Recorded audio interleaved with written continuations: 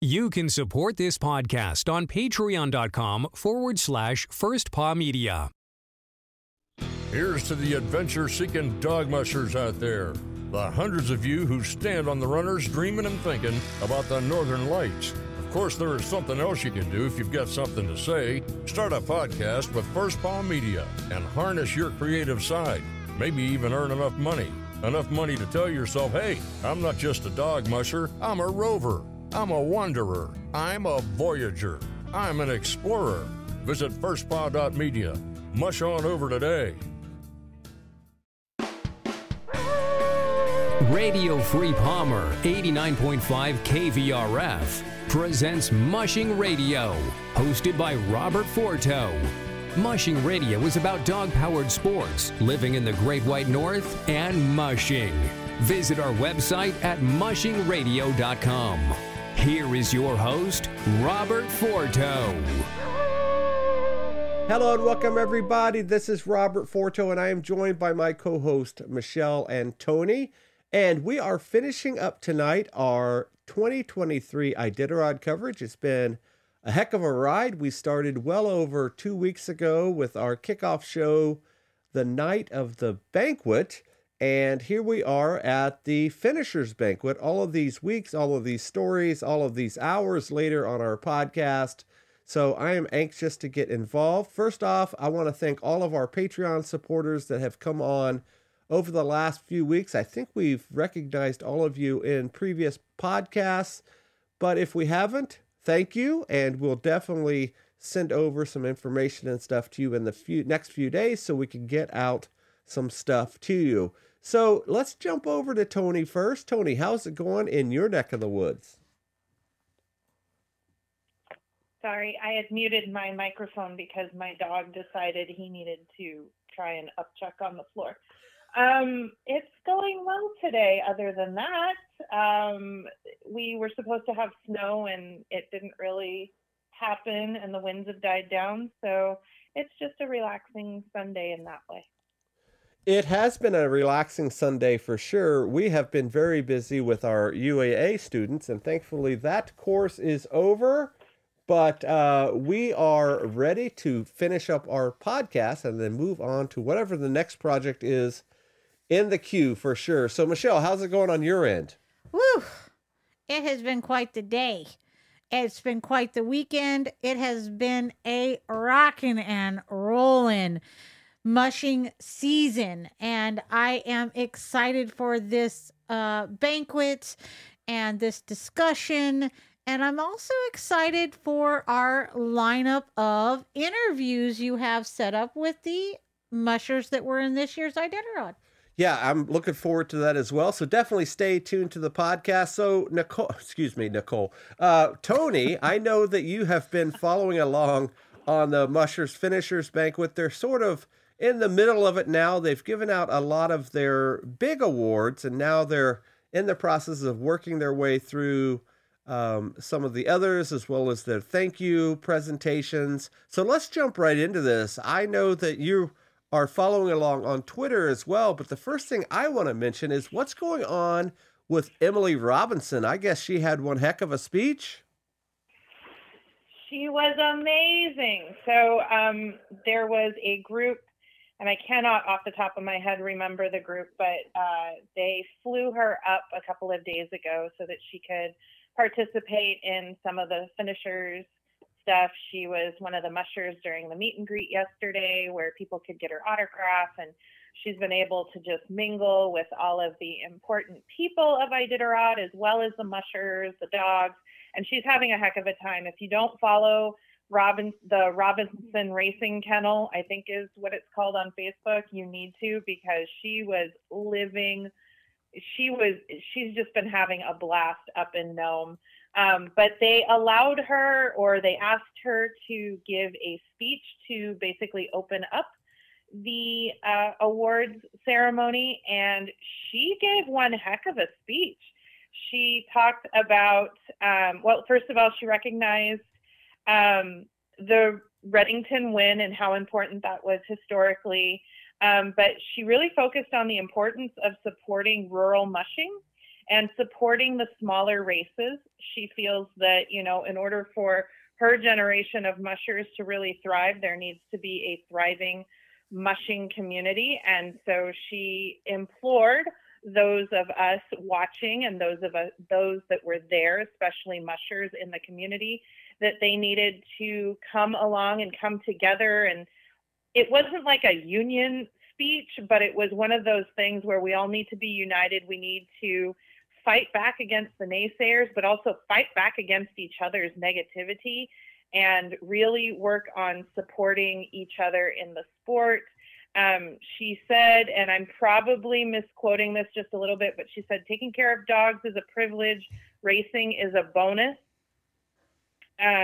She called out the bureaucracy of certain races, which I thought was very brave considering where she was standing and who she was standing near.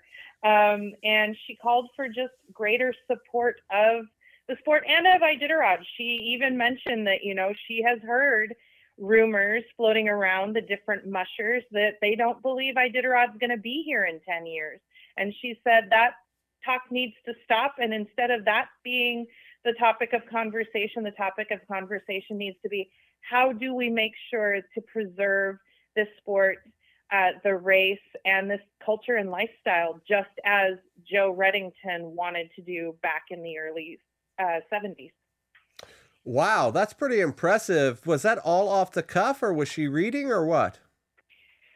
She was definitely reading, but she was very passionate in her delivery. It was definitely something from the heart, and I think she just had her notes there so that she made sure to say what she wanted to say. If you missed it because you don't have Insider or you decided you didn't want to watch the banquet, they do have a recording of it on her kennel's Facebook page. Her parents, of course, recorded it, so it's not the exact same view as what we got on Insider, but it's pretty brilliant, and I think everybody should watch it and should give her kudos, because that was a very brave speech to be speaking to all of these mushers and bigwigs that she's supposed to basically just sit there and let them talk and her just kowtow. She actually challenged them, and I think that's a huge deal. And so kudos to her. Very proud of Emily. That was probably the highlight of the night for me. Well, guys, remember we did interviews with both Emily and her brother Stanley right before the start of Iditarod, right before she entered to or started to the winning of the junior Iditarod just a week or two ahead of time. So my big question then is, how was she perceived by the other mushers, by the group in the banquet hall there? What was the response to her speech? She got a standing ovation, so I think she did pretty well.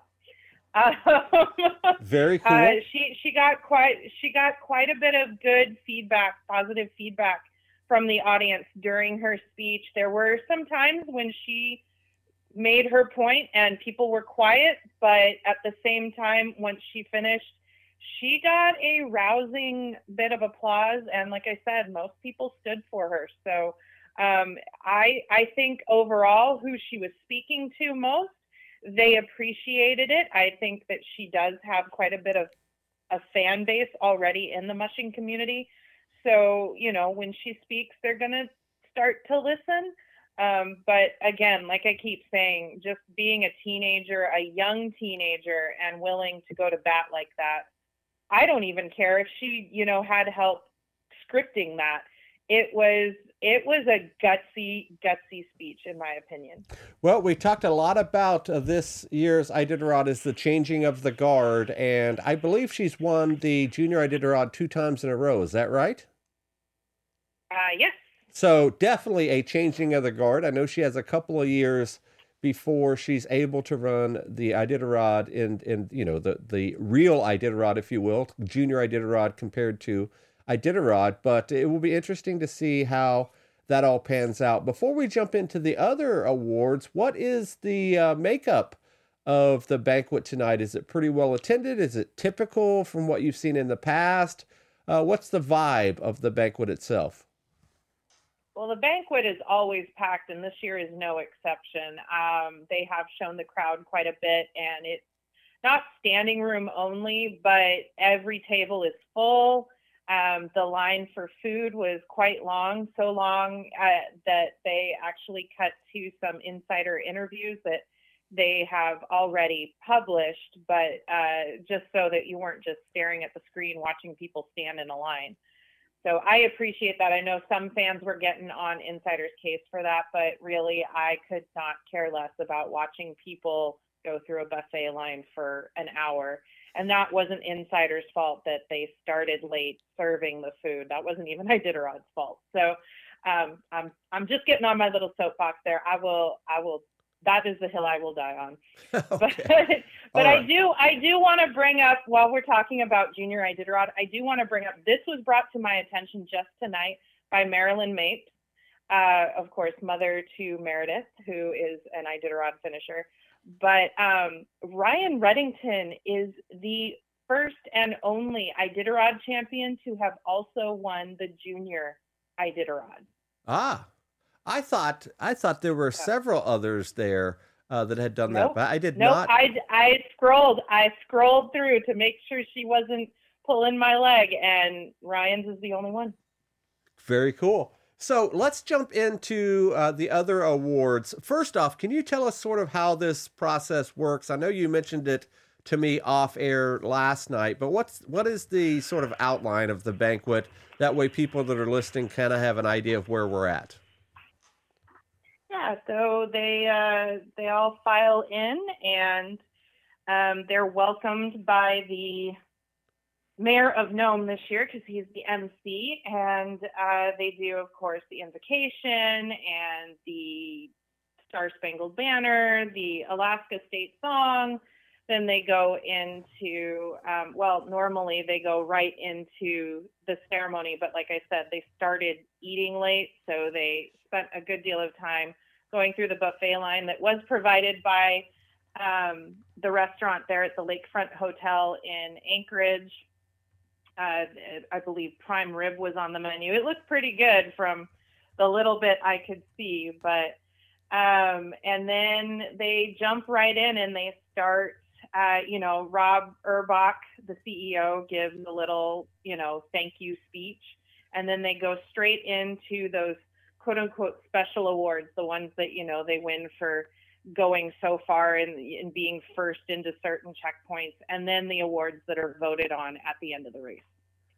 Okay, so let's jump into those awards, and I assume that they start from the beginning of the race onwards, and including the first two, yep. McGrath and all those. So let's run those down, and if you have anything to say, we can talk about that a little bit. Otherwise, we will go to where we're at, and then we'll jump in with some back and forth. Sure. All right. So, you wanted me to do that. Oh, yes, go for it.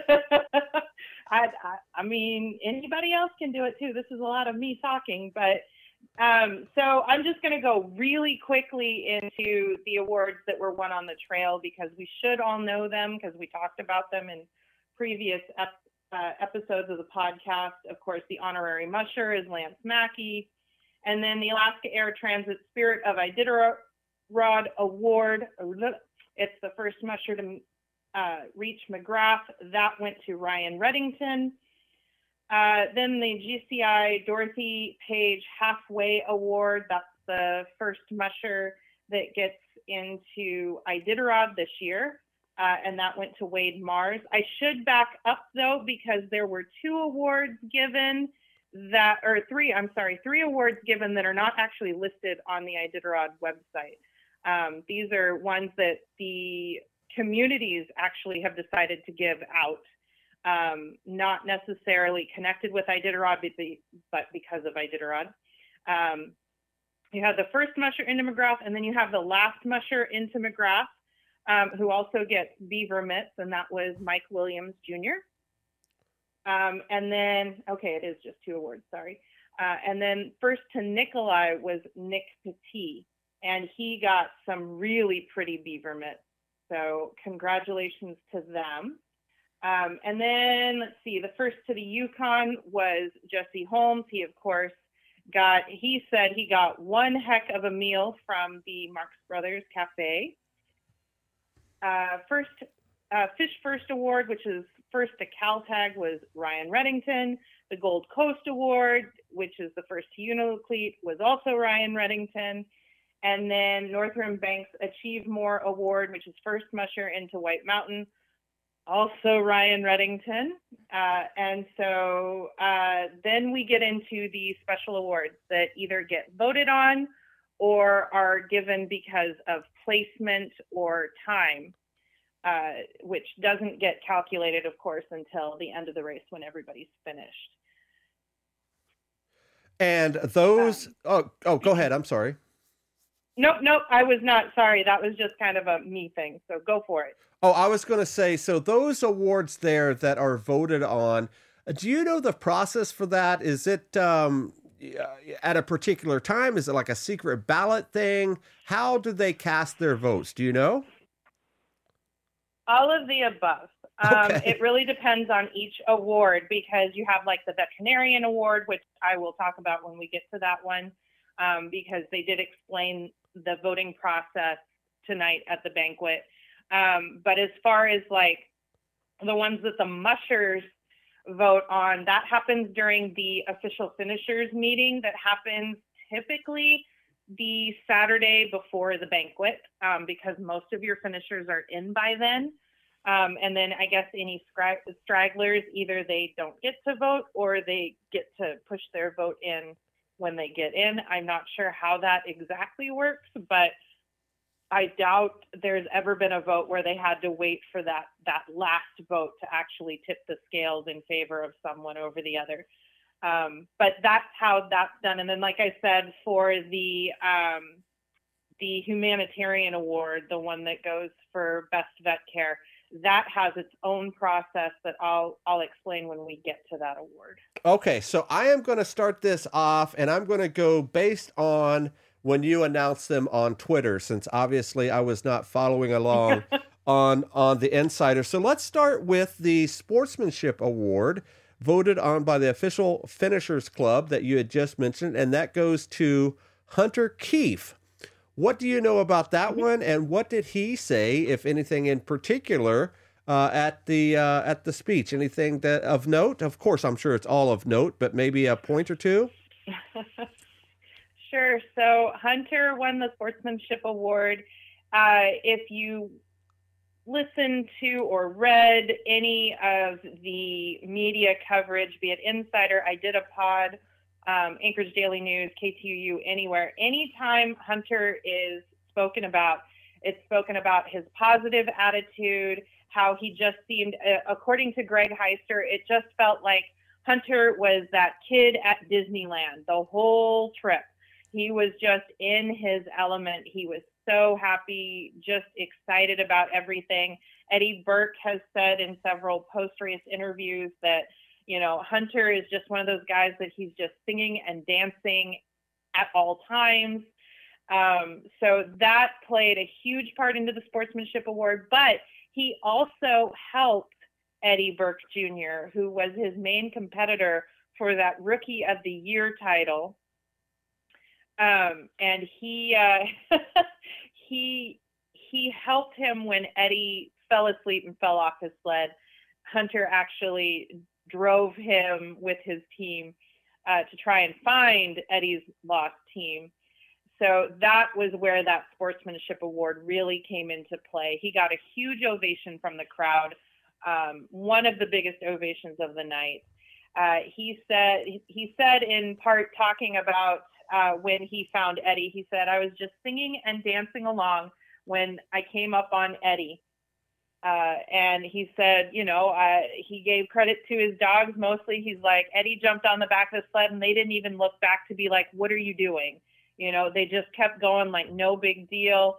And then a little while later, Hunter said he was bummed Eddie got picked up by the snow machine about a mile before the checkpoint because they were having so much fun. So that just kind of gives you an idea of who Hunter is. Nothing seems to faze this guy on the trail. His Insider post-race interview is just as exuberant and excited even after, because they do those post-race interviews like right after they finish. They might get a nap in before Greg pulls them in for an interview, but not always. So it was a well-deserved award. It was definitely one that should not have shocked anyone. So up next on your list is Jason Mackey was awarded the Most Inspirational Musher Award. Is this also one that was voted on by the group? Yes. I'm sure that there was a heck of a story there. We mentioned the other night if there was going to be any talk about, the Lance connection and all that, and he was pretty mum in his finisher interview. What transpired there, if you could share? Sure. So he got another long ovation. It was very, very long. In fact, he decided instead of just sitting there waiting for people to stop clapping, he'd just start talking. He acknowledged that this was a difficult race for many reasons, mainly because he finished with 5 dogs, and that was kind of a hardship, but he did say that he finished with 5 damn good dogs. He also mentioned that his leader, and I apologize, I did not actually hear what the dog's name was. I know he said it twice, but I could not make out what exactly the name was. But he said the leader belonged to Lance, and that's why they finished, was that lead dog. And it was no surprise to him that that dog did as well as he did, considering who his original musher was. There wasn't a whole lot of talk. I don't know if he said that in his thank yous a little while later, because we had to start recording, so I missed it. But I don't know if he said more about Lance, but he definitely, that was definitely something that came to mind. And I think he knew that that was part of why he won that award. Part of the reward, or what's awarded to the most inspirational musher, is that they get their entry fee for next year's Iditarod waived. So he does say that he'll be back next year. He's like, I guess I have no excuse now. Right. And for folks that saw the video of Jason coming in, he came in with a single leader, and that's relatively uncommon in today's mushing. But as you mentioned, that was one of Lance's dogs that sort of pulled him in on that last little bit of the trail. So the next up is the Herbie Nyukpuk Memorial Award for True Alaskan Spirit to Bridget Watkins. I know this is one of your favorite mushers here. What do you know about that one? So, they don't really give you a whole lot of information on how, or why or whatever. It is chosen by the checkers and the checkpoints, who best epitomizes Herbie Nyukpuk's spirit of mushing the Iditarod. And so the volunteers and the checkpoints, the checkers, they voted Bridget in. There wasn't, like a little speech prepared as to why she was the one that they chose. She did come up and say that she was so humbled. She had really no words on how to express what it meant to her. She said this has been a dream of hers since she was a little kid, and that dream has come true. So she's a very spirited, very positive person. It does not surprise me that she would win something like that, especially when it's voted on by volunteers. That's a big deal. So congratulations to Bridget. She did also mention that this was a very different Iditarod experience than last year, mainly because she did carry the ashes of Court Services Officer Curtis Warland home to Nome. So she's another one that probably could have won the Inspirational Award in any other year. So next up is the Grayling Checkpoint. They win the Golden Clipboard Award. Who is that that does the voting on that? Is that the mushers, or is that the vets and the volunteers and all those guys, or whom? It's the official finishers. It's the Iditarod finishers that vote on the checkpoint. The criteria is it's who the mushers feel is the most helpful along the trail. like Mark Nordman said, as he was presenting that award or announcing that award, every checkpoint goes out of its way to be as helpful and caring, and it's always very difficult. Don't have a story as to why Grayling got the award this year. We very rarely actually hear like a big reason why, but Grayling got the most votes, so it's the one that wins. And I saw on Facebook today, this is a little bit of an aside, but I saw some back and forth today on Facebook about the Nikolai checkpoint, and they were talking about the quote-unquote fancy bathroom that they have there. I guess they have some sort of heated bathroom that's a welcomed reprieve from those days on the trail. That's pretty interesting, isn't it? Yeah, I think there was a few years ago that Shaktoolik closed their public restrooms to the Iditarod because people were mistreating it or misusing it, or they just didn't have the water pressure to make sure it didn't get clogged or something. There was like this big note on, it was either 2019 or 2020. I think it was 19 because 20, Shaktoolik, they won the award because they weren't actually a checkpoint at that point. They had to move the race away from the village because of COVID, but they still managed to set stuff up for the mushers, so they won that award. So I think it was 19 that it had like this really passive aggressive note about why the bathrooms were not to be used by Iditarod mushers. Gotcha. But yeah, I think Nikolai is also the one that has like the no doors on the stalls or something. Oh my goodness. All right. So let's go into one that a lot of fans really jump onto, and that is the Humanitarian Award for Best Dog Care. I know that this is a highly coveted award by the mushers. This really stands to, not only your race, but just a sort of, the way that you mush dogs. And that is our buddy Deke, and I am not going to say his last name for sake of having issues with it. What do you know about this award and Deke? So the Leonard Seppala Humanitarian Award, which this year is presented by the Pike Dog Wellness First Initiative, that's a mouthful. It's been presented since the 80s. And it is voted on by the veterinary staff as well as using a scorecard. It's only for the top 20. Those are the only mushers that are eligible because I think they are trying to, encourage those that really are competitive to make sure that they don't cut rest or anything. So it is an encouragement for that reason. But it's voted on by the vets and the checkpoints, and then they've got a scorecard gnome that goes through everything from, is the dog showing any signs of dehydration, what's their attitude, their dog version of the BMI, that sort of thing, to see, just how healthy the team is overall. The vets that are in the checkpoints, they vote based on what they've observed, as well as the care of, the health of the dogs as is, but also the care that the mushers show within the checkpoint. And so Deke was awarded that this year, and he was very surprised, very humbled. He rambled on quite a bit, and then finally just stopped himself, and he's like, "This is awesome." He did say that it's the greatest thing he's ever received at this point in his life.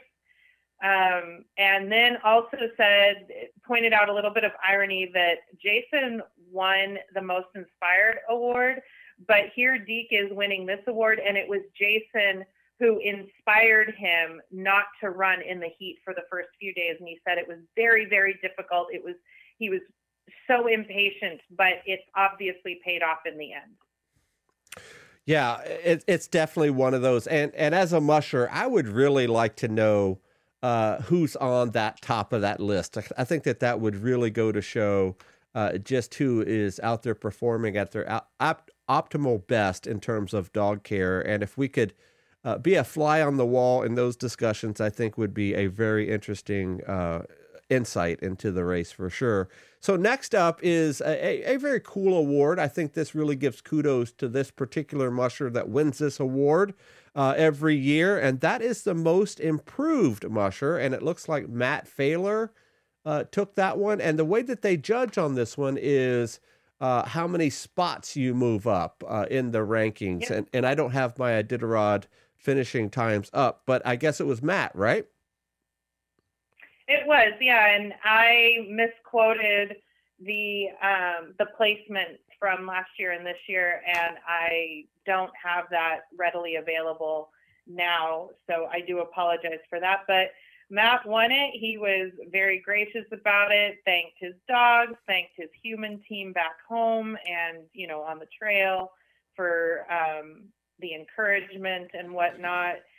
This was something that he had hoped to do this year, was to break into the top 10. I think he was actually trying to shoot for the top 5, but top 10 is nothing to sneeze at, especially with this surprisingly competitive field this year. So, Matt got it and looked good doing it. So Michelle's going to jump in here. So according to his career summary, I pulled it up very quickly. His best finishes before this year was a 13th place in 2018 with 10 days and almost 6 hours to finish that year. And he's been mushing since 2012. So he's been in some large fields. Like in 2016, he finished 61st. And correct me if I'm wrong, Toni, but is it most improved from the year previous, or is it most improved over a different stat? Previous. So last year. Most improved from last year. Right. Yep. Right. And he has won this award before. Nice. He has won it. They have it on here twice, but it's for the same year. So that's a typo.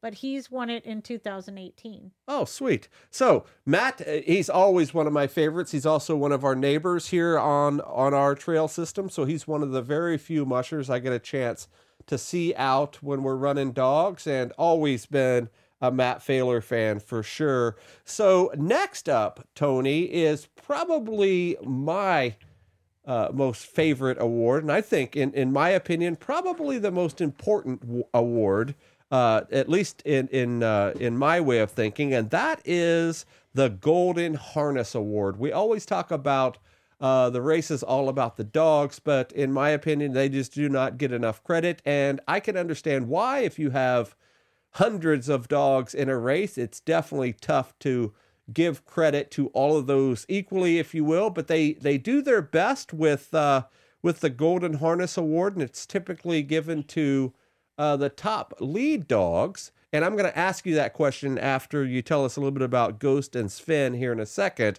But I guess they weren't having it. After they got their kudos, they were ready to bolt. Yeah, I think they were in there a little bit early, because I swear I heard some dogs whining off camera several speeches before the Golden Harness.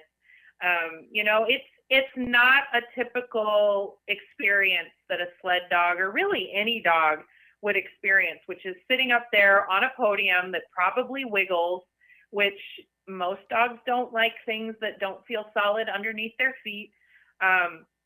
And here they are, and they've got cameras in their face. They've got everybody's attention. It's loud. There's a lot of noises and smells they're not used to. They're well socialized Iditarod dogs for the most part, but they're high-strung type dogs, and they're not really socialized for speeches.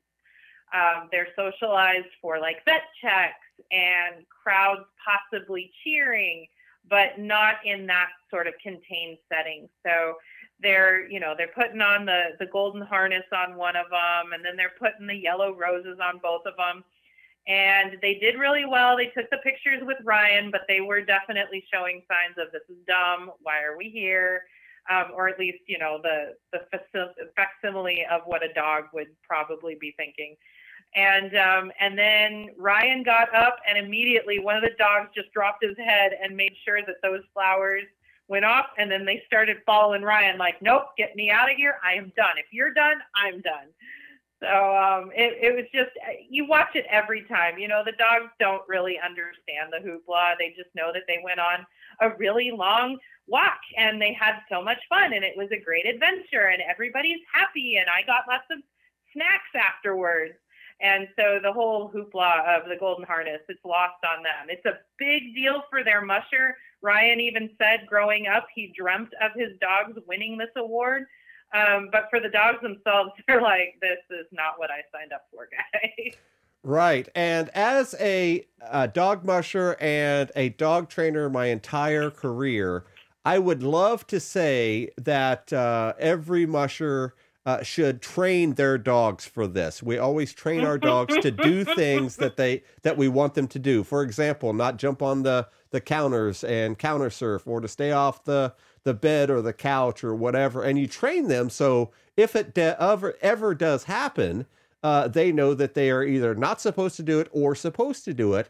I would bet that every musher in the world would love to train their dogs to be in the situation where they get the golden harness. And I'm sure you could agree with me, right, Michelle? Oh, sure. Absolutely. I think that's everybody has that goal. For sure. So kudos to Ghost and Sven, even though they do not care one way or the other, whether they get the accolades or not. So I guess that leads to my next question, Toni, and I don't know if you know the answer to this. We definitely didn't talk about it off air. But do you know if any recent musher that you can think of gave it to another dog other than their lead dog? I know that's more than typical. Well, I don't know how things have changed or if they've changed. It's normally something that's voted on by mushers, not just the winner. In the past, there have been, and it's always the lead dogs, but in the past, like in the 80s and 70s, it wasn't necessarily the winning team's lead dog. It was a lead dog that, you know, the mushers all got to talking about stories, and that lead dog popped up as who they voted on. And then in the 80s, it kind of got political, or at least it felt political, when Granite, Susan Butcher's lead dog, did not win the golden harness, I think twice. And it wasn't until basically Susan's team called everybody out and said, look, you can be upset that Susan keeps kicking your butt, but don't take it out on the dog.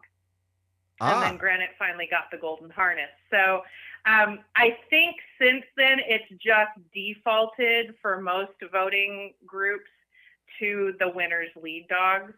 I'm not sure if that's tradition that's changed or if the rules have changed. But it's funny, it's typical to see two dogs up there getting the golden harness, yet they always only have one golden harness. And then they're surprised when there's two up there. So, which is what happened this year too. They're like, oh, we only have one harness. We'll get you another one. I learned something from what you just said. I did not know that this award was voted on by other mushers, so that's pretty interesting. And then secondly, I had no idea that that it's always been the lead dogs of the winning team, because you often hear sometimes in other sports, and not necessarily like in the Super Bowl MVP or whatever, but in particular in like hockey or something like that, you will have MVPs from the losing team, not necessarily the winning team all the time. And I guess, like you said, before it got political, that could realistically happen. That could be the dog with the most unique story. One other thing about the golden harness and the yellow roses that they get, if I am correct, I believe that they have some type of display at the headquarters for that, and I think that they have some dried yellow roses or something. I don't know if it's for every year or what. Do you know anything about that? I'm not sure if it's every year. I have seen what you're talking about. Most of your kennels that they're the champions, so they have the lead dogs. Like, again, I know everyone's going to get on my case for bringing up the CVs, but this is my experience. like Mitch and Dallas both have their trophies, and around it is not the golden harness. I'm sorry, excuse me, the dried yellow roses, and they're hanging on that trophy or around that trophy. And then, they signify which dogs got that. But I can't be sure what they have, how they have it set up at the headquarters. I do know what you're talking about. I just don't know if they list every year or just that year's recipient. So up next, are there any other of these awards before we move on to the next part of this? Yeah, I missed one with the fastest time. I know we did say that unofficially, but I just wanted to give a shout out again. Nicholas Petit did have the fastest time from safety to Nome. It was 2 hours and 12 minutes, and this is his fourth time winning this award.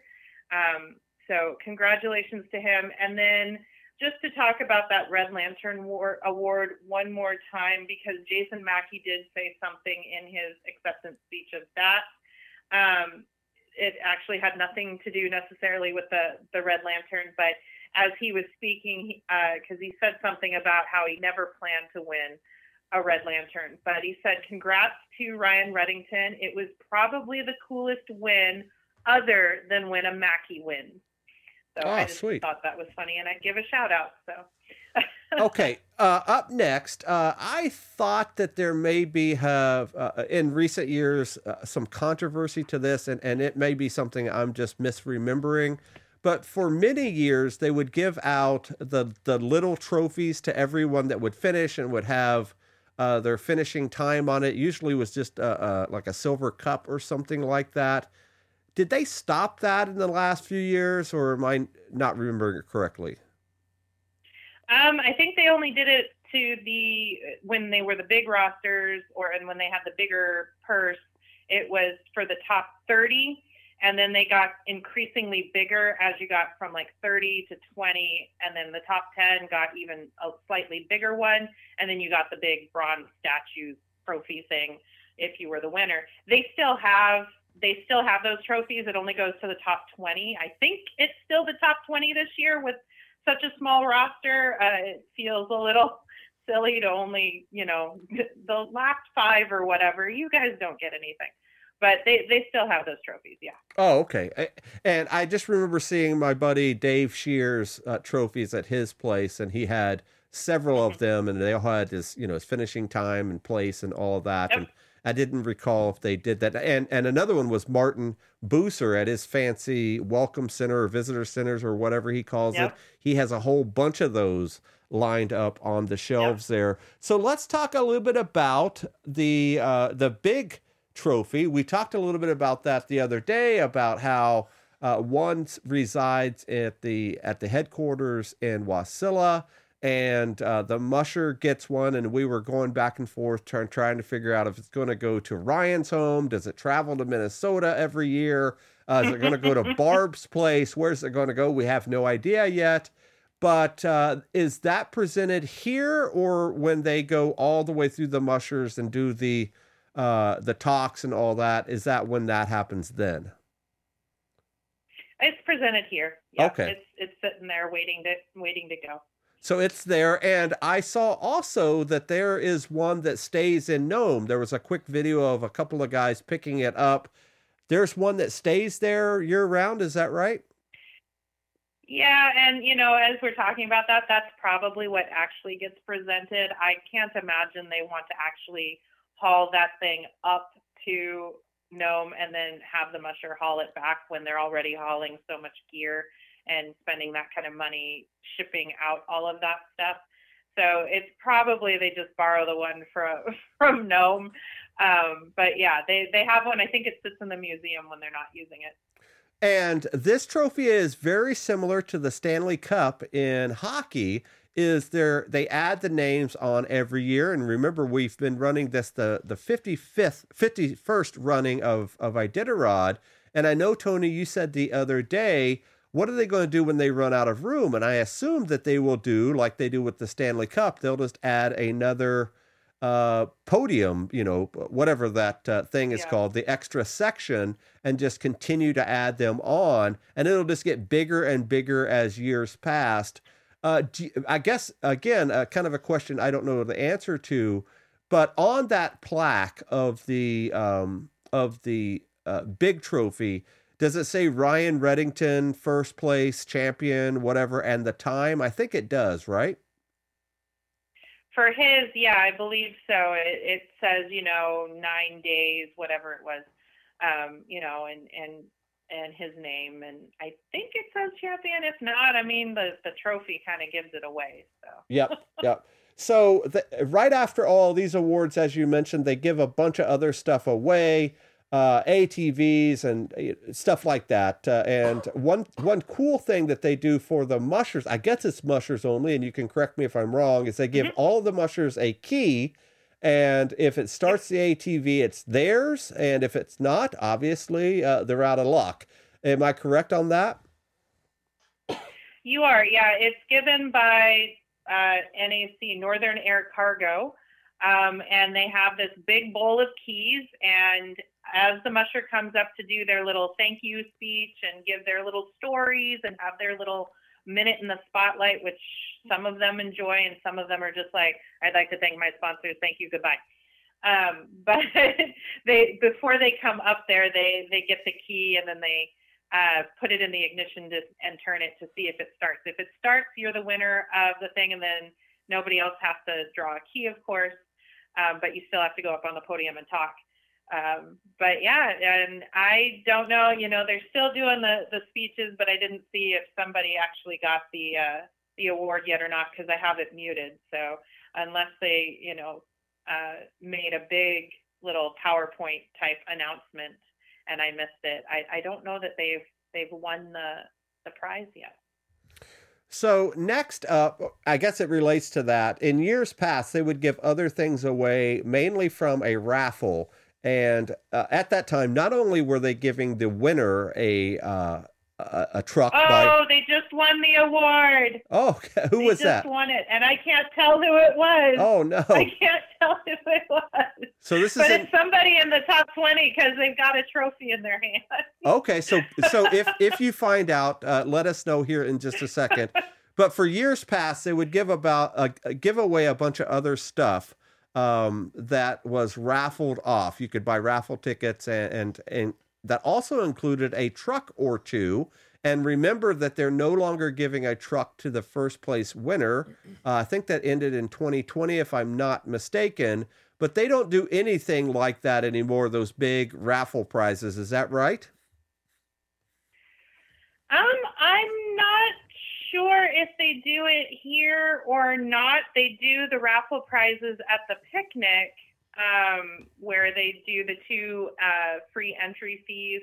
I'm not sure if they're doing it this year here at the Mushers Banquet. I do recall one not too long ago, not the one that Lance won the inspirational musher, but he also won, I think, one year in that raffle, his entry fee to the next races. So I'm not sure if they're doing that again this year or not. They didn't say during the opening speech or anything, but that doesn't mean that they aren't. So up next is the purse, and I believe Ryan received a little bit more than $50,000, and they had a pretty hefty purse this year. I think it was $500,000 purse, and it paid down to, I think, the 20th spot, and then everybody 20 down, so that would be 21 through 29, I guess, is the last finisher. Got to $1,049. It was a decent purse breakdown because of such a small roster, but for our non-mushing fans, even that $50,000 is not a huge amount if you take into account the expenses that it takes to get to do Iditarod and the dog food bill. And I only know from our personal experience, we have about a $2,000 a month dog food bill for our 35 dogs. So if you have double that, I can imagine it would be close to $4,000 or $5,000, and that does not include anything other than food. So it does not include vet bills or anything like that. So it is a very expensive sport, and even at $50,000, it's a nice check, but it's definitely not going to pay all of your expenses through the year. Also, every musher that finishes Iditarod gets that coveted belt buckle. Some call it the $70,000 belt buckle. I guess they are not lying when they say that. That is a very important piece of a finisher's repertoire, if you will. They also get a patch, and you will see those patches on many a jacket around South Central Alaska and other parts. That finisher's patch, that's a very important part of finishing Iditarod. Do they get anything else that I'm missing aside from the $1,049 check for everybody that finishes the patch and the belt buckle? And then, of course, they're in the Finishers Club, so they have that exclusive the rights to vote, and it's sort of like the union of Iditarod mushers, but not as organized or as political, I guess. Anything else they get? I'm sure there is, but off the top of my head, I'm not coming. Those are the big ones that they definitely publicize. So who won did you see who won the ATV? I did. It was Aaron Peck. Oh, so not only does he have to get that bad boy back to Anchorage, and I'm sure NAC will pay for that, but he's also got to figure out a way to get it back to Canada. So, yeah, NAC said earlier tonight that they will ship it to any one of their hubs. So it definitely will go at least to Anchorage, and then he's got to put it on a trailer and take it home. All right. So as you said, they're doing their acceptance speeches right now, and I remember when Alex was on, he used to say that the speeches at the starting banquet were pretty subdued, relatively short, but I guess they can talk for as long as they want at the finishers banquet. And I would imagine, like you said, some have just a thing or two to say, and others get up there and recite a dissertation. Is that right? Yeah, they're encouraged to tell a story or two from the trail. They start off thanking their sponsors. In this case, I'm watching Christian Turner right now. I don't know what he's saying, of course, but I had to laugh because he's so stupidly tall that they had to change the position of the microphone and the camera. But, he's no doubt thanking not just sponsors that jumped on at the last minute to help him get here, but also to Mitch Seavey for letting him drive his dog team. And then I'm sure, he'll be able to tell a story. Maybe it'll be about helping Eddie Burke before Hunter came along, in trying to help him find his dog team. So it's always fun. They start giving each other crap a little bit, the different friendships that are formed either out on the trail or just throughout the community. And so little inside jokes are sometimes shared where the audience will laugh, but you're like, I have no idea what any of that just meant, but it sounded funny, so I'll laugh. And then you have the ones that are all business, just like they were 2 weeks ago in Anchorage, where it's just, I'm going to say thank you to the Academy. I'm going to say thank you to my producers. It feels very much like an Oscar speech and not necessarily something that's more about the trails, but they all typically thank their dogs at the end.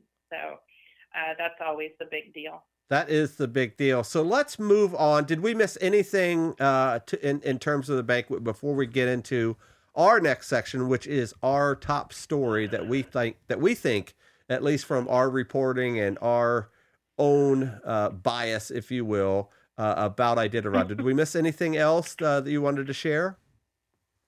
Nope, we hit everything because, like I said, it's still going on. So I'm sure when I get to watch the replay, there will be like, oh, I wish I'd been able to hear that so I could share it. But maybe that'll be a different podcast for a different day. Well, you are a diehard if you're going to watch a replay of the finishers banquet. On a quick note, yes. On a quick note, one of our students that came out through the UAA class. He was a hardcore Iditarod fan, Tony. I mean, he said that he has learned everything that he's learned about Iditarod. His knowledge was pretty good, wasn't it, Michelle?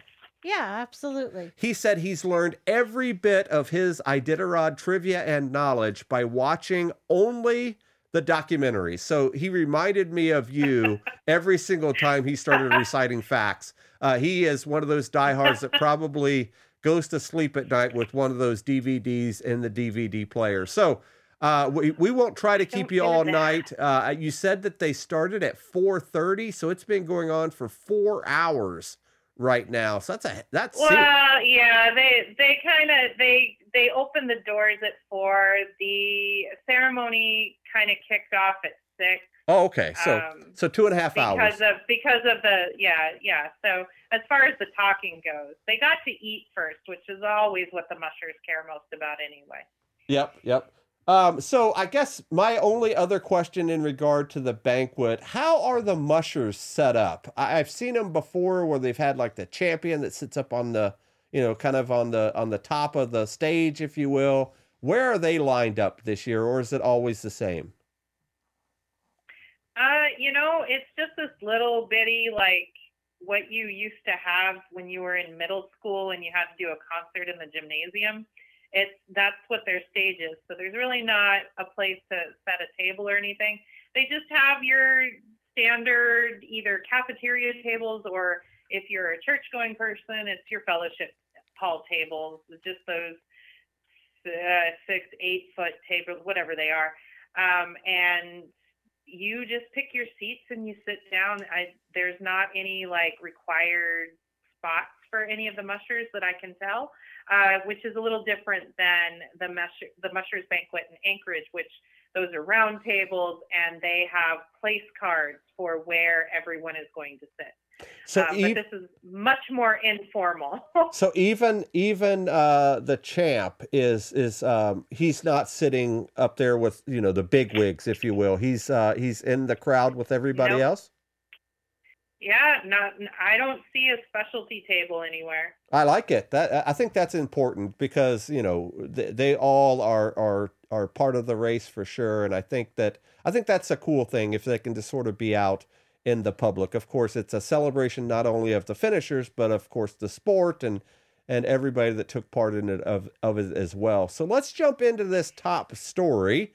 I have no idea who should go first, so I'm going to pick on the person that's sitting right next to me and go with Michelle. Tell me what you think your top story of Iditarod was this year. I know this is the first year in a very long time where you've been with us every night except for one. I don't know. I don't even remember why you weren't with us that one night. I don't know if you had to work late or did school or something, but you're here. And I think that's the show that I handled by myself. No. With me. I know Toni. Oh, it was because we were doing very early in the afternoon that day. I think it was a week or so on Friday. It was Monday, that first Monday. Yes. Monday. But yeah, you are the only one on the crew that managed to handle the entire show on your own. So definitely kudos to that. So let's jump into this. What was your top story of Iditarod? It could be something big that we really talked about or something that caught your eye.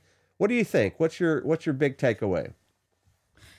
So, my big takeaway is that I handled the show by myself that one night. Okay. I mean, honestly, that's my biggest takeaway. I think that this Iditarod is demonstrating a pivotal moment, not only in the history of the sport and the history of why we have the connection we have with dogs in the first place, and the history of why we use dogs here in Alaska still to this day. I think that we're, like you guys have already mentioned, we are definitely seeing a changing of the guard. But not only that, we're seeing a switch in the mentality of the race itself. In what way? And, well, like young Miss Robinson mentioned, that they're looking for the race to go back to a little bit more being about what Joe wanted it to be in the first place. Okay. Anything else you want to add before we go to the next? No, I'm trying not to make this into a political podcast as much as I can. All right. So, Toni, let's turn to you. What was your big story in Iditarod? I'm gonna say Hunter Keefe and Eddie Burke Jr., going right with Michelle's whole changing of the guard, they both have said they're not one and done. Eddie has said he's not sure where he's going to be kennel-wise next year, but he already has plans to not only run again next year, but his plans in the future are to have his own kennel, and he wants to win this dang race. Their battle for Rookie of the Year was exciting, and it wasn't one of those like bloodthirsty sniping at each other or anything like that, which most of the time the Rookie of the Year isn't like that anyway. But, it was just like they both knew that they had the team that could get them in the top 10, that could win them that Rookie of the Year. But that wasn't their only goal. Eddie's even said many times in his interviews, as has Hunter, that was, going to be one of the cool things that they were possibly going to do. But it was just like, we're out here on the Iditarod. We didn't expect to be, in Eddie's case, he didn't expect to be there just a few years ago. Hunter has been dreaming of this since he was a little thing. And here they are having those moments together. And at one point, they're on the same sled runners trying to catch a runaway dog team. So that to me was probably my favorite story. It's definitely one of the top stories that fans are talking about.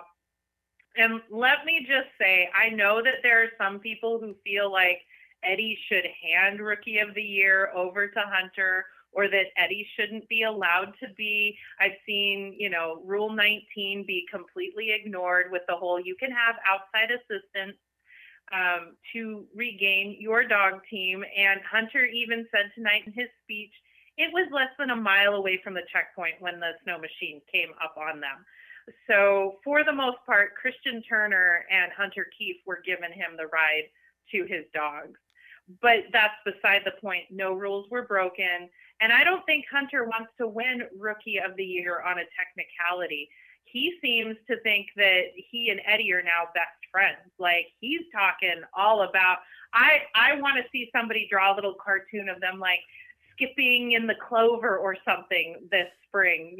They're just like, they're these buddies that just have the time of their lives. So that's my top story. It's not as dramatic as Rainy Pass Pony Mafia, but nothing's going to ever top that story.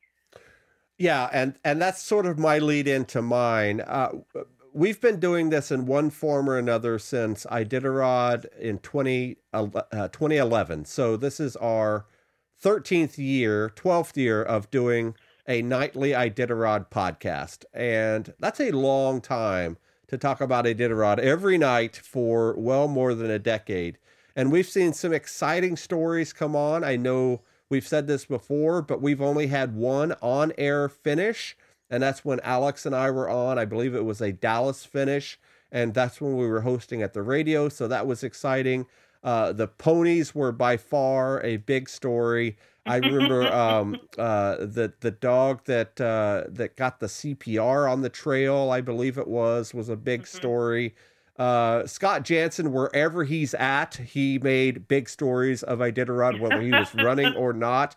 I really enjoyed talking about Scott over the years, and we could go on and on. The Ugly Dogs obviously is a story. Climate's a story.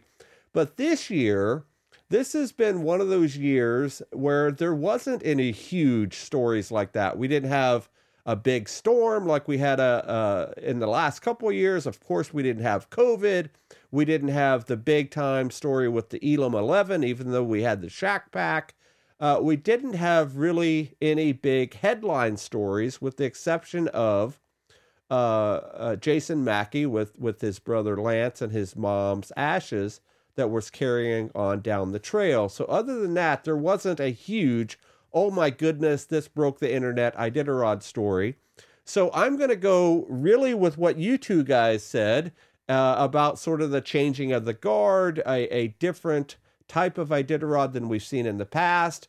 It's interesting that we're not mentioning, other than Jason, we're not mentioning a King, a Booser, a CV, a Mackey, except for Jason. We're not mentioning, the big names. We talked about Brent Sass a lot, and I guess that could be the story of Iditarod, where he stopped about close to 3/4 of the way in because of a toothache and some big-time health issues. But I think the big story was the changing of the guard, and that was truly cemented tonight, Toni, when you told us about Emily's speech. And I fully think that by her sort of holding the candle high, if you will, and taking over the torch, whether she runs Iditarod or not, she spoke volumes to sort of that switching over from the old guard to the new. And I think that that's really exciting for the race, and it's going to be interesting to see how it sort of plays out over the next few years, politics aside, as Michele says. So I usually thank all of our fans and things here, but I'm going to wait until we get to the end of the show to do that. But up next is our last musher profile for the 2023 race. We've talked about a whole bunch of folks over the last couple of weeks. It's tough to pick these guys because we want to make sure that we give everybody a little bit of an equal footing or equal standing, if you will. We don't like to showcase just one group of mushers. We don't, we think pretty long and hard about who we want to talk about. And the last one's always the hardest because that's the last one. And tonight, it is Dan Caduce. And we're doing that for a reason. But before we do that, let's talk about what we know about Dan and his history in Iditarod. Michele, what can you tell us about Dan's bio? Well, Dan was born and raised in Chippewa Falls, Wisconsin. He moved to Alaska for the fun of it in 1993. He started mushing in 1994 and completed a lot of races in Alaska and Canada. He's done multiple Yukon quests, and his quote before he just ended up running the Iditarod. He and his wife Jody Bailey, who is also an Iditarod veteran, they own Dewclaw Kennel in Chattanooga, Alaska. And Dan says they are finally at the perfect place for training dogs. His first Iditarod was in 2010. Dan was the Rookie of the Year that year, and for the last 8 years, he has been an equipment operator. He enjoys construction, woodworking, and hunting. All right, and Toni, what do you know about Dan? I'm just going to put it out there. Dan and Jody, Dewclaw Kennel is one of my favorite kennels in the sport of mushing. They're just two of the best, most encouraging people. Dan is more on the quiet side, and Jody is more bubbly in personality, at least to general public. But still, he's just such a great guy. I wanted to talk a little bit about his team's names. I don't have the full list because it's been 2 weeks since they've posted that. But he has some interesting dog name or litter themes. And since we did talk about litter themes earlier in our shows, he has an Asian foods litter theme with a dog named Egg Roll who broke the internet earlier this season in one of the races. He's, I think, one of the biggest dogs, or is the biggest dog in Iditarod this year. I think he comes in close to 80 pounds. So he's taller, bigger. He's just a massive dog. His name's Egg Roll. They also have fried rice. There's dumpling and wonton. Now I'm starving and I just ate dinner. But he also has a litter theme that is kind of controversial. And I know some of our listeners were not a fan of it, but I think it's hilarious because I have a dark sense of humor like that. They have a serial killer litter theme. They have a Dahmer, and H.H. Holmes. They have serial killers. They have a Bundy, and they went on the Iditarod Trail. And so, I appreciate dark humor like that. I'm sorry. But yeah, they're just they're a giving kennel, and that's kind of, and last year he won the humanitarian award. So he was the one that came in with all 14 dogs on the line. They're very known for their dog care.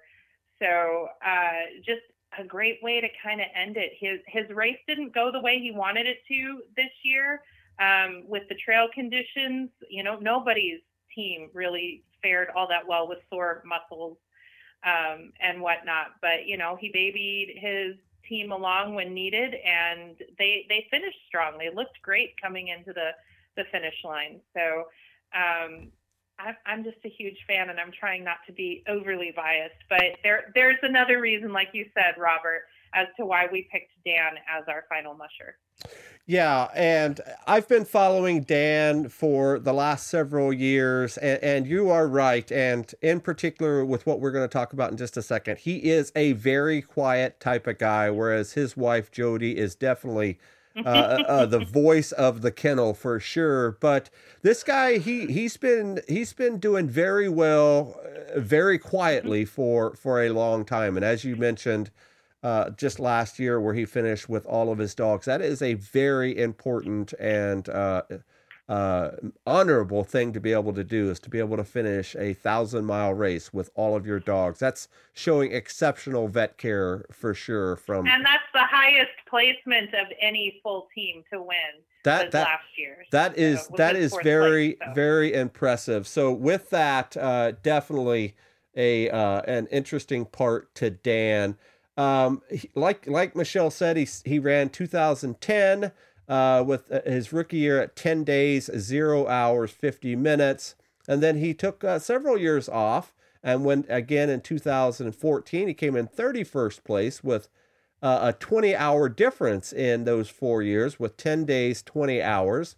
His best finish was in 2021 and with 8 days, 14 hours, and 33 minutes. And then in 2022, as we just talked about, 4th place with 9 days, 5 hours, 4 minutes, with a total prize money of $56,935. He won that Sepala Humanitarian Award in 2022, fastest to know, safety to Nome in 2021, and Rookie of the Year in 2010. So it looks like he does very well, at least in the award department, every time he runs. So again, hats off to him, and I'm glad we're able to showcase him as our final musher, which takes us into a story that I'm sure some of our Iditarod fans know about, probably even more so now. As of this week, there was a podcast that dropped on New Hampshire Public Radio's podcast called Outside In. I have been a longtime listener of that podcast. I know the executive producer of their podcast personally. We've met a couple of times, but they are doing a series called The Underdogs, and you can find it by searching The Underdogs wherever you listen to this podcast or any others. And it is a very interesting story, and we are going to do a full review on that podcast in a week or two. I'm going to reach out to the little bit of a connection I have with those folks and see if we can get a preview of those 2 episodes so we can do our review a little early. So I'll see how that works out this week. But I'm going to turn it over to you, Toni. I know you know this story better than I do. I knew a little bit of it before I heard the podcast, but without giving anything away, because some people have not listened to it yet, and in particular are less than fanatical fans. What do you think about this series, The Underdogs, and what do you think it's going to lead to, at least in the sport, without giving anything away, please? Honestly, I think you and I know probably the same amount of information. We just probably know different information. This is a story about a kennel from not Alaska, not the U.S., not Canada. They're from New Zealand. But they had a kennel up here in Alaska so that they could run the races up here. They ran Iditarod several times. And then things got weird. And I still don't know everything. And that's why this podcast I'm really excited to listen to. I did listen to the first episode, which it does. It talking about Dan and Jody. They were one of the kennels involved. They were kind of victims really of some of the stuff that happened when the team from New Zealand decided to go back home. They basically took advantage of good people who have a heart for this lifestyle and dogs, and they wanted to help their fellow musher, and it bit them in the butt. And it didn't just happen to them, it's happened to several others. When it was going on, I didn't know what the heck anyone was talking about. It was just, Jody would every once in a while go, hey, and it was always like in code and vague booking, but if you have any information on whatever, can you just shoot me a message? Or, hey, any mushers that have ever, housed other mushers' dogs, can you shoot me a message? I've got questions. That sort of thing. And now it's all coming to light in this podcast. And it's not just about Dan and Jody. They're just from the first episode, and then they're going to move on to other mushers in other locations that had the same experience. Michele, I know you and I listened to this podcast just yesterday, I guess it was. And what's your take, again, without spilling the beans, if you will? Well, I am a fan of Outside In, not just because you're listening to it or have listened to it in the past. I like their trajectory in their story builds. And correct me if I'm wrong, but wasn't Blair part of Outside Magazine, and that's a derivative of that? Nope. This is totally different. This is a podcast from the NPR in New Hampshire. Okay. Whereas she wrote for Outside Magazine, which has their own podcast, which is awesome, by the way. Right. But it's totally unrelated. That's where it's confusing because it's Outside In, and so this is a little confusing. But they put together a great story, and I think that they're going to shed light on a dark side of dog mushing, but not only dog mushing, you guys. Because I'm a dog trainer and I operate a dog training business with Robert, we see this happen a lot with rescues and people that are calling themselves dog rescues, and they take advantage of people and they hoard animals for profit.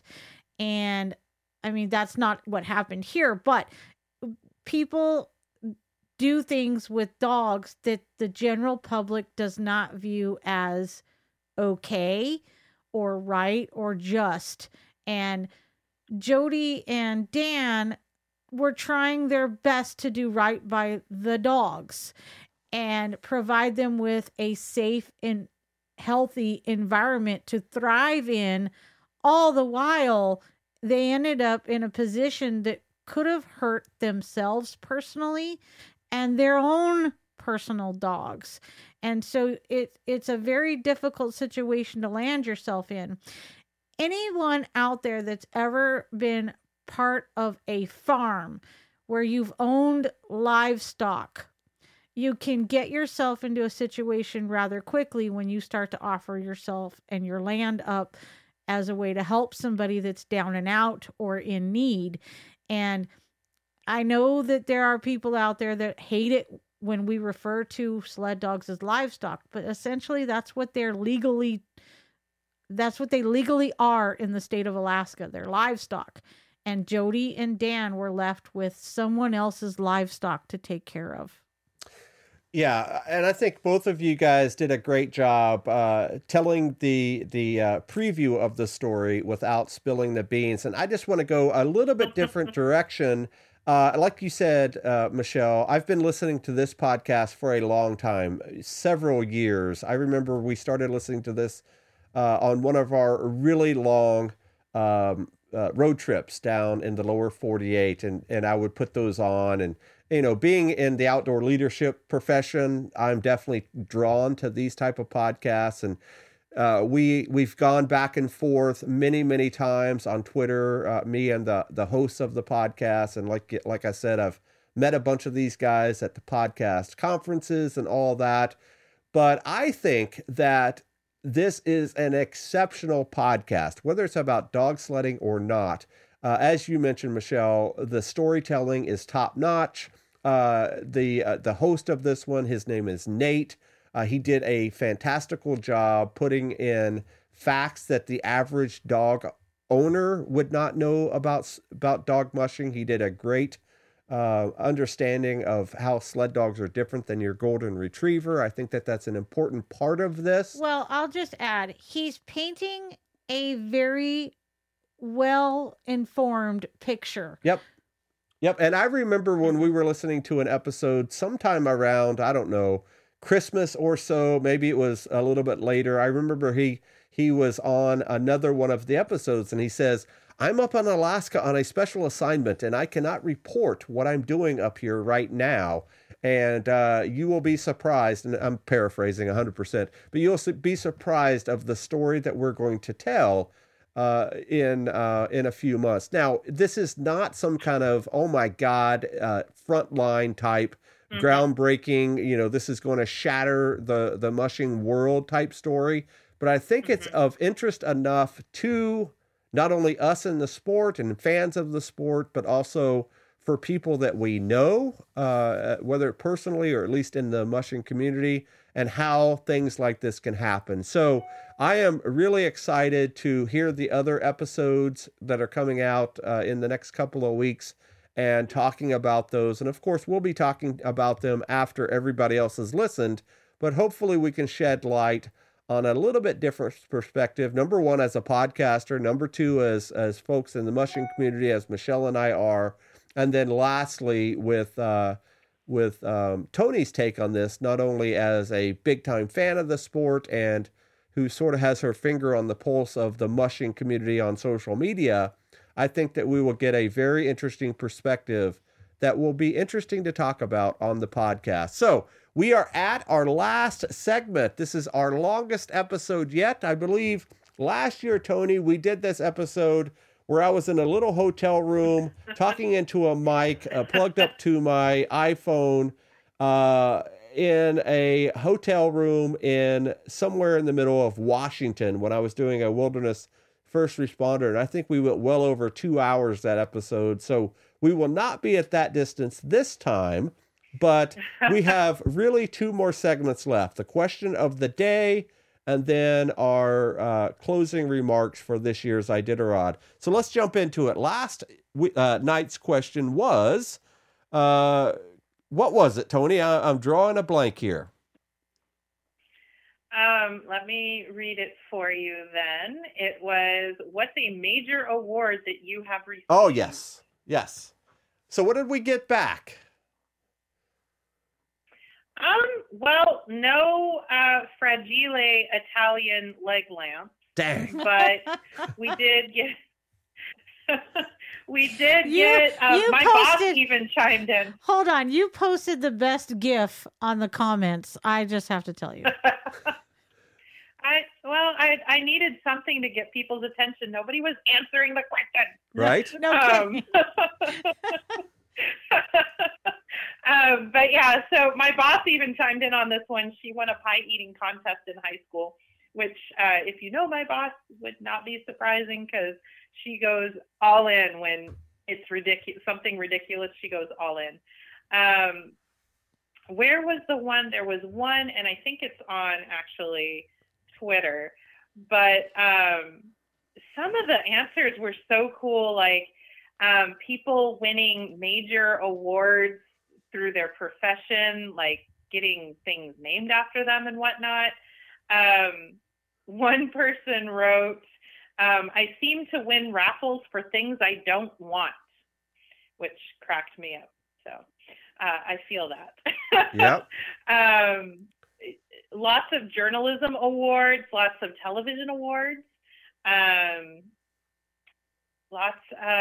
We did have lots of state fair awards, actual awards, not participation ribbons. I'm just saying mine's not an award. One, Bonnie Foster writes, the students at the college that I was teaching pediatric nursing asked me to be the speaker at their commencement. I had been battling administration all year over how and what I should teach, and it was so gratifying that over 250 students chose me. Best award I ever earned. That one's nice. Yeah, so just so much.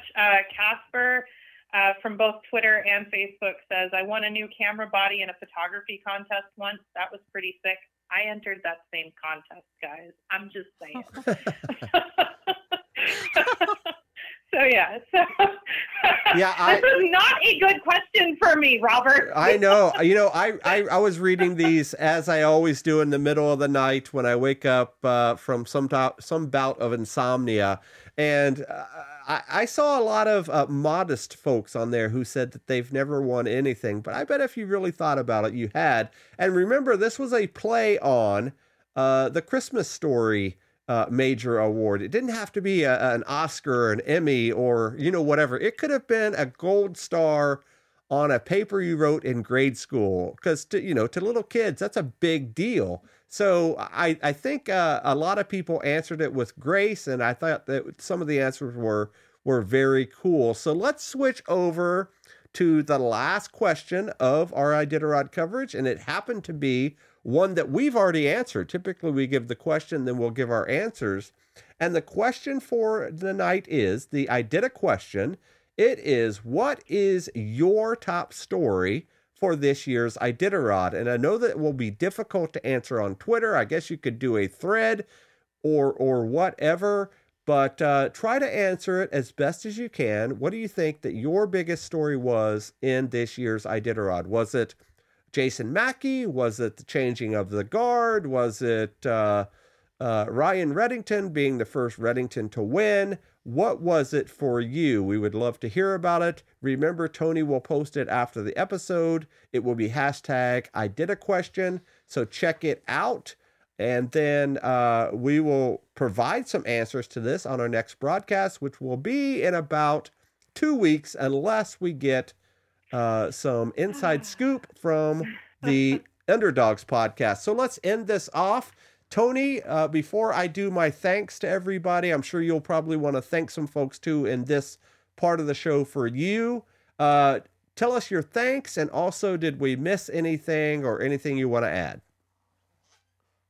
I just want to add another story. I know I already picked my story, but we should also just acknowledge one more time that this is the first year since 1974 or 75 where the top three finishers were all Indigenous mushers, which is hitting the goal that Joe Reddington set back in the day. And so I think it's quite poetic and fitting that not only is a Reddington the champion this year, but Joe's dream is alive and well in that way, and let's hope that it continues that way. As far as my thanks, I want to thank you and Michelle for letting me do this again. It's been a blast.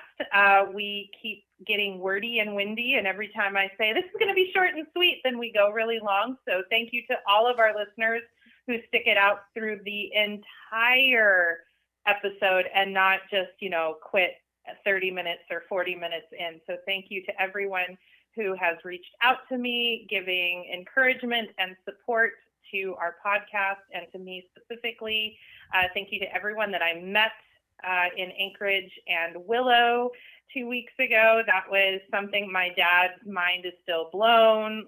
It was not creeping him out, but he said it was very difficult to get over the fact that so many people within the mushing community and the fandom now know who I am just by looking at me, which I'm like, yeah, that creeps me out. So thank you to everyone who said hi and forced me to get in front of a camera. It was a lot of fun sharing and hearing your stories, and I hope we get to do that again next year. Michelle, go ahead. Well, I'd like to say thank you for re-inviting me back into this world with you. But I want to say a shout out to all of our diehards that have been with us through all of the years. And I want to give a bigger shout out to all of our new listeners that stuck this out. This is definitely a different type of podcast forum, if you will. And for those of you that did just join us and my diehards that have been here for the long haul, share this podcast with your friends and family that have no idea what this crazy phenomenon known as mushing is all about, and have them give a listen to some of our shows. For sure. For what both of you guys said, it's definitely a labor of love to do this. This is sort of my real job, if you will, earning a living doing podcasting. Of course, I do own several other businesses with Michelle, but this is one that probably takes up more of my time than anything else, including more time than, at least this year, than running the sled dogs. We focused this year on running our dogs for our college courses that we took. It'll be a little bit different next year, now that we have some big plans coming up in the next couple of years. But yeah, it's definitely a labor of love for sure. Let's just say podcast before dinner. Podcast before dinner, yes. We have probably done close to 20 or 30 hours of podcasting this in the last 2 weeks. And the average podcast, guys, is about 8 minutes in podcasting world. So we have 20 times that, 30 times that, whatever you want to say. Most podcasts are not an hour, 31 minutes and 14 seconds as we're at right now. So yeah, thanks to everybody. Pay the bills, Robert. Thanks for everybody that's sticking out. Thanks on all of our platforms. We've gotten a lot of comments. I have never thought that a podcast does well on YouTube, because most people go to YouTube to watch videos, but our podcast does very well there compared to a lot of others. So thanks to all of our listeners there. That's where a lot of our comments come from.